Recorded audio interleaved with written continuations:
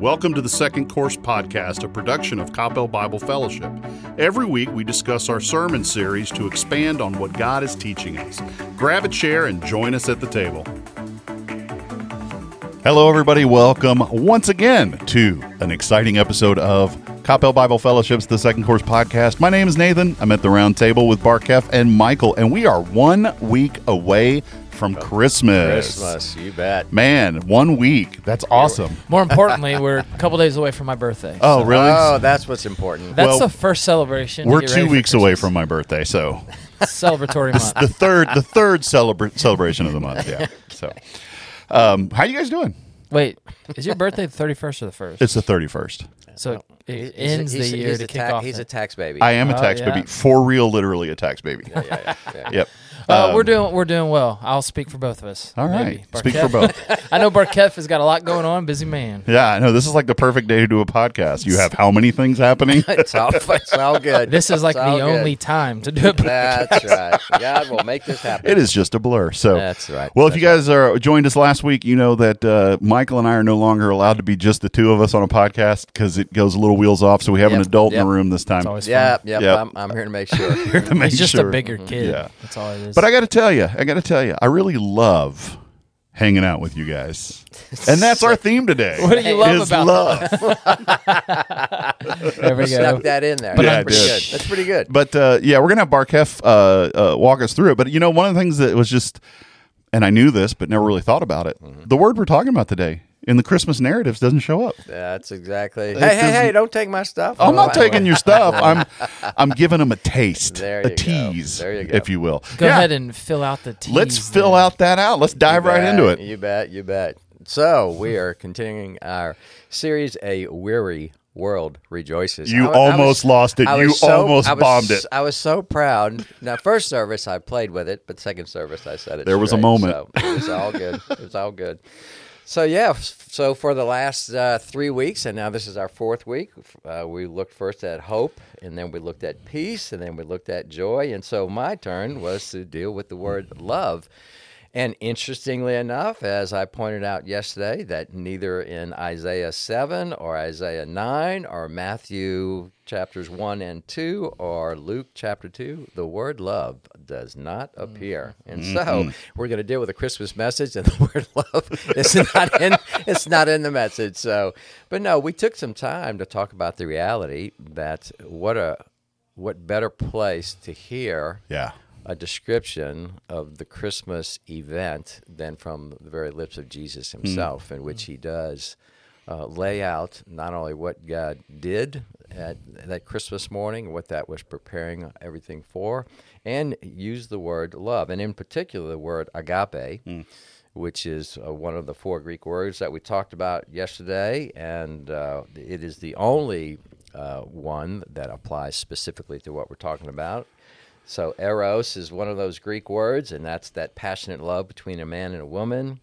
Philia or phileo, if you will, in the city of brotherly love, that talks about that friendship kind of love. We have Philadelphia, the city of brotherly love.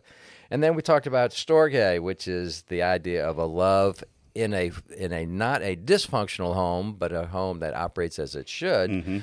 The love that parents have for their children. But then finally we talked about agape, and that word agape, which shows up in John 3:16 through 18, is a very specific term for love that predates the arrival of Christ on his birthday, but rather goes back even as far as to Plato. But Plato, in using that particular word, it was only a philosophical idea. For he could not understand that full experience. It was a philosophical idea, but the gods of the Greeks and the gods of the Romans were so capricious in the way that they dealt with mankind that you would never apply that term to them in any way, shape, or form. But it was applied specifically to God, our Heavenly Father, and what he did through Jesus Christ, his Son. So we looked at John 3:16 through 18, and in the process, we could see at least 3 aspects of agape love that God expressed by sending his Son. And one is that love involved action. It wasn't just a feeling, as that famous singing theologian Tina Turner said, what's love got to do with it? Yeah. Well, everything, if you're talking about agape love, it is love in action. I mean, Jesus even referred to himself, saying that the Son of Man did not come to be served, but to serve and give his life as a ransom for many. And then we talked about God's loving intention, that he did not send his Son into the world to judge the world, but that the world might be saved through him. His every intention was for the goodness of those who he wants to be saved, and that would be everyone. And Scripture clearly says it's his desire that none should perish, but all should come to know him. And then finally, the declaration, which is two aspects to that I highlighted, and that's because I think it's very clear in verse 18, both clarity and security. It's very clear on who has fully embraced what Christ has provided and therefore has total security. Here's what it says: he who believes in him, that is the only begotten Son of God, is not judged. He who does not believe has been judged already, because he has not believed in the name of the only begotten Son of God. So there's great clarity there, as well as security for those who believe him at his word, his testimony, Jesus' testimony about himself, that he is the way, the truth, and the life, and no one comes to the Father but through him. And of course, his testimony in these verses: for God so loved the world that he gave his only begotten Son, that whoever believes in him shall not perish but have eternal life. For God did not send the Son into the world to judge the world, but that the world might be saved through him. He who believes in him is not judged. He who does not believe has been judged already, because he has not believed in the name of the only begotten Son of God. So it seems so simple and so clear, and yet so many miss it. I'm a good example of that. I was raised in the church. I was carried to church as an infant. I went to church every Friday because my school celebrated church every Friday, all the way from kindergarten through freshman year of high school. And then we moved and went to a different school. I went to church every Sunday because my parents took me to church every Sunday. But then that time comes when you get to go off to college, and suddenly the wheels come off. Mom and Dad aren't there, and now I'm just going on Christmas and Easter, and just like anybody else who's kind of finally feeling they're free from their parents' constraints. But then the truth is shared with me, and I realize that all these things I've been listening to are actually true, and it applies to me personally, that I must personally be convinced, be persuaded that Jesus is who he claimed to be, and that happened for me. And so we talked about that on Sunday, and no doubt there were many in the room or who would come with friends or family who were in the boat that I was in some many years ago in my college years of finally awakening to the reality. And I encouraged that if there's anyone in the room that isn't persuaded, that they might do themselves a favor and just take seriously what Paul says in Romans 10:17, that faith, being convinced, being persuaded, comes by hearing, and hearing concerning the message of Jesus Christ. And John, the Gospel of John, which can be read by any, if you got a fifth grade education, you can read it in 20, 25 minutes at the most, that John himself gives testimony to this idea. He says his purpose for writing this historical account of the person and work of Jesus Christ. Here's what he says in John 20, verses 30 and 31. Therefore, many other signs Jesus also performed in the presence of his disciples, which are not written in this book. But these have been written so that you may believe, be convinced, be persuaded that Jesus is the Christ, the Son of God, and that believing you may have life in his name. And so that's what we encourage, that anyone who's listening would do that. And I offered if they didn't have a Bible, or that I could get them not only a Bible, but if they would prefer, I could give them Living Water, which is just the Gospel of John itself in a very small booklet, and a couple of people did come up and get them. That's so cool. That was encouraging. That's cool. Those are neat to have and just be able to give to people. So that's where we went, and I think most folks were encouraged. I did hear some encouraging feedback. Cool. So we just praise God for the opportunity to share. Yeah, I thought it was really well done, and one of the things just kept bouncing around in my head is the 3 weeks prior, hope, peace, and joy. Those are all things provided by a loving God. Amen. Those are, you can't, just because you can say that, okay, the word love doesn't appear in those portions of the Christmas prophecies and narrative, doesn't mean that it's not present, because that's exactly what a loving God wants for us. Exactly. So I just thought that was a great way to bring it all together. It's just culminating in this. Well, love is kind of what ties all that together, right? And then you think about the fruit of the Spirit, or you think about even the greatest of these is love. That's it's like right. it all, Yep, it's the all-encompassing. And I was thinking about that when we were doing joy and we were doing hope and peace. There are all these future truths Yep. that affect us presently. Right. We hold on to, and love is also a future truth and reality, but we can. It's just a little bit different, that we can, the reality of that right now. We can hold on to look at that. I will say I never knew that love wasn't in the Christmas narrative till you brought it up.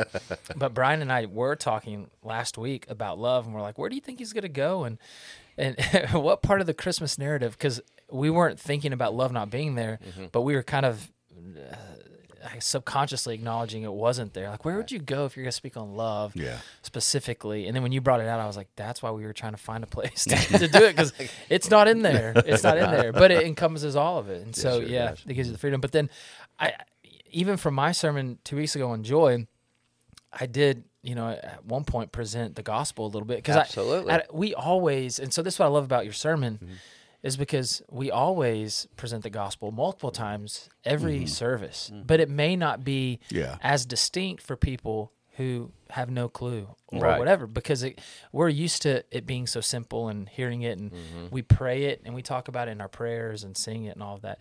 But to have the message of it and how it's wrapped in love presented as the Christmas sermon too, I thought that was pretty unique. Well, and I think defining love, obviously super important to that, because we live in a time where love is whatever you want or desire. Right. And because you hear those phrases, love is love. Well, actually, love is what is in these passages. Exactly. And to understand that is, for someone who's never heard it, it's just concrete, definitive. This is how God loves.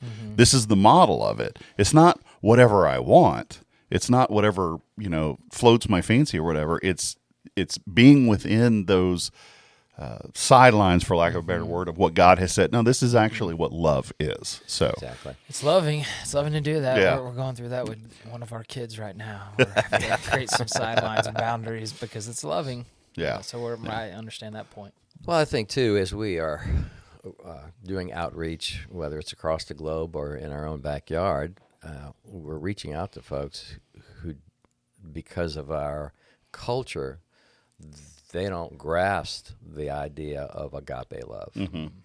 They grasp eros, they grasp phileo, they may even grasp storge, but they don't grasp the idea of unconditional love. And Jesus even highlights that. I mean, we talked about it yesterday. It's not that the Greeks and the Romans could not understand that someone would give his or her life up for a friend, and Jesus highlights that because it was a known idea. Greater love has no man than this, that he'd give up his life for his friend.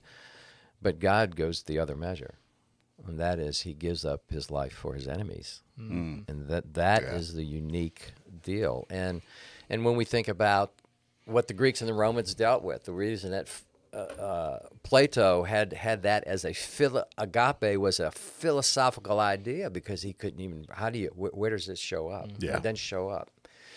And what happens today? People who are either literally worshiping other gods, many gods, one God, or there's something in their life that they treat in a way that only God should be treated. Even there, they can't grasp the idea of the agape love that God expresses. And when we have that high privilege of sharing with them, look, this is a historic reality. God loved you so much, as Colossians says, while you were alienated, hostile, engaged in evil deeds, want nothing, scoffing at the thought of God, he sent his son. He didn't wait for you to clean yourself up. And that's so important, because most people think when you turn to spiritual things, oh, here we go. You're going to judge me. You're going to condemn me. You're going to tell me to change. God didn't do any of that.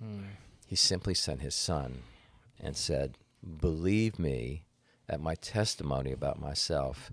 And if you do that, I'm going to give you life everlasting. Now, will there be a change? Well, when you fully grasp that and the power of the Holy Spirit within you, yes. But that also involves you being involved in a body of believers that helps you fully understand and grasp it all. But that gift is truly a gift. It's not based upon you now living a different life. It's based upon His faithfulness to His promises. Yeah, I had a terrible joke there. I was going to say, it's a pure love. You could almost say it's an untainted love. There was my 80s reference for the day. Tainted love. Okay. Anyway, there might be some people out there who appreciate that. There's about three. There's about three. Who was that great theologian who said that? Yeah, it wasn't Tina Turner said that one. It was some. Nope. Oh, I hope that person who thinks that's funny is listening. Otherwise, that was a wasted joke. No, I thought it was an excellent sermon. It was such a great cap to the. Yeah. I say cap to the Christmas. Yeah. Series. We have one more week. We actually have an actual. Yeah, I mean, we're going to land on Christmas, but those are great to. As you sit there in a Christmas Eve or wherever you may be, you may not be here, but you might be sitting in a Christmas Eve service. That series didn't just stop when we finished, quote unquote, with love. You can ponder those the entire time you're sitting there. Absolutely. And then what a perfect time. It's a great, just to sit and dwell in that. And as you are singing those songs or with your family, that can absolutely be the forefront of your mind. That every message that was out there, and just because, and that's for us. We sit there and we think, oh, a series, we're done. We don't think, okay, we never have to talk about it again. But man, sometimes you can get busy and not think, okay, I need to carry that with me. Well, that's actually fun too, because, typically we go not book by book, as in one book after the other. Yeah. But we pick a book and we go through it, chapter and verse and all of that. And Christmas series comes and gives us the chance to do what's called topical. And really go. But the hard part there is trying to condense one thing in one sermon. Right. All right, let's take the entire Bible. There you go. Here we go. Point of the entire Bible. I was talking to Brian about that too. I was like, man, is it kind of, that's the hard part about topical. Because then you're like, I got so many verses I could use. I got so many stories I could use.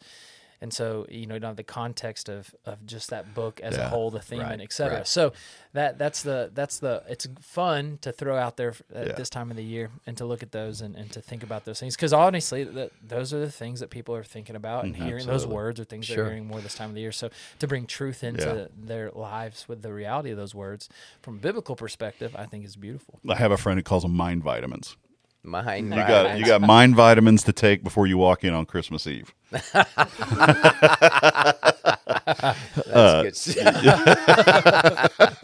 I always like that one. Here's something to, because we did talk about that all of these things, yes, there are emotional responses. Right.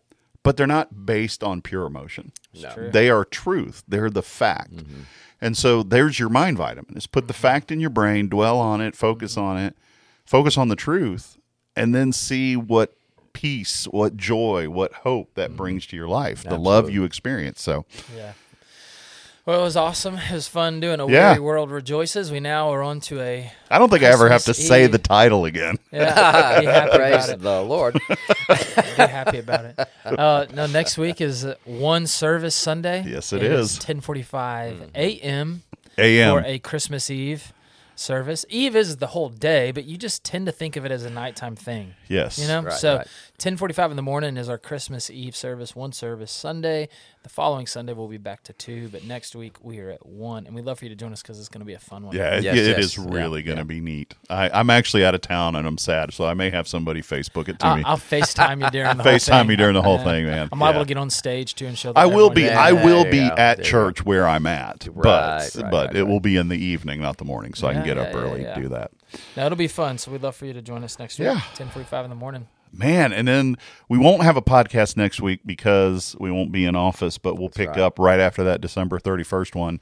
Man, our next podcast is going to be January 1st. Oh, boy. How cool is that? 2024. 2024, it's going to be a first. Yeah, that's going to be awesome. So yeah, and we actually got a new series coming y'all's way. I think Nathan unveiled it last week. I messed up, but it's all good.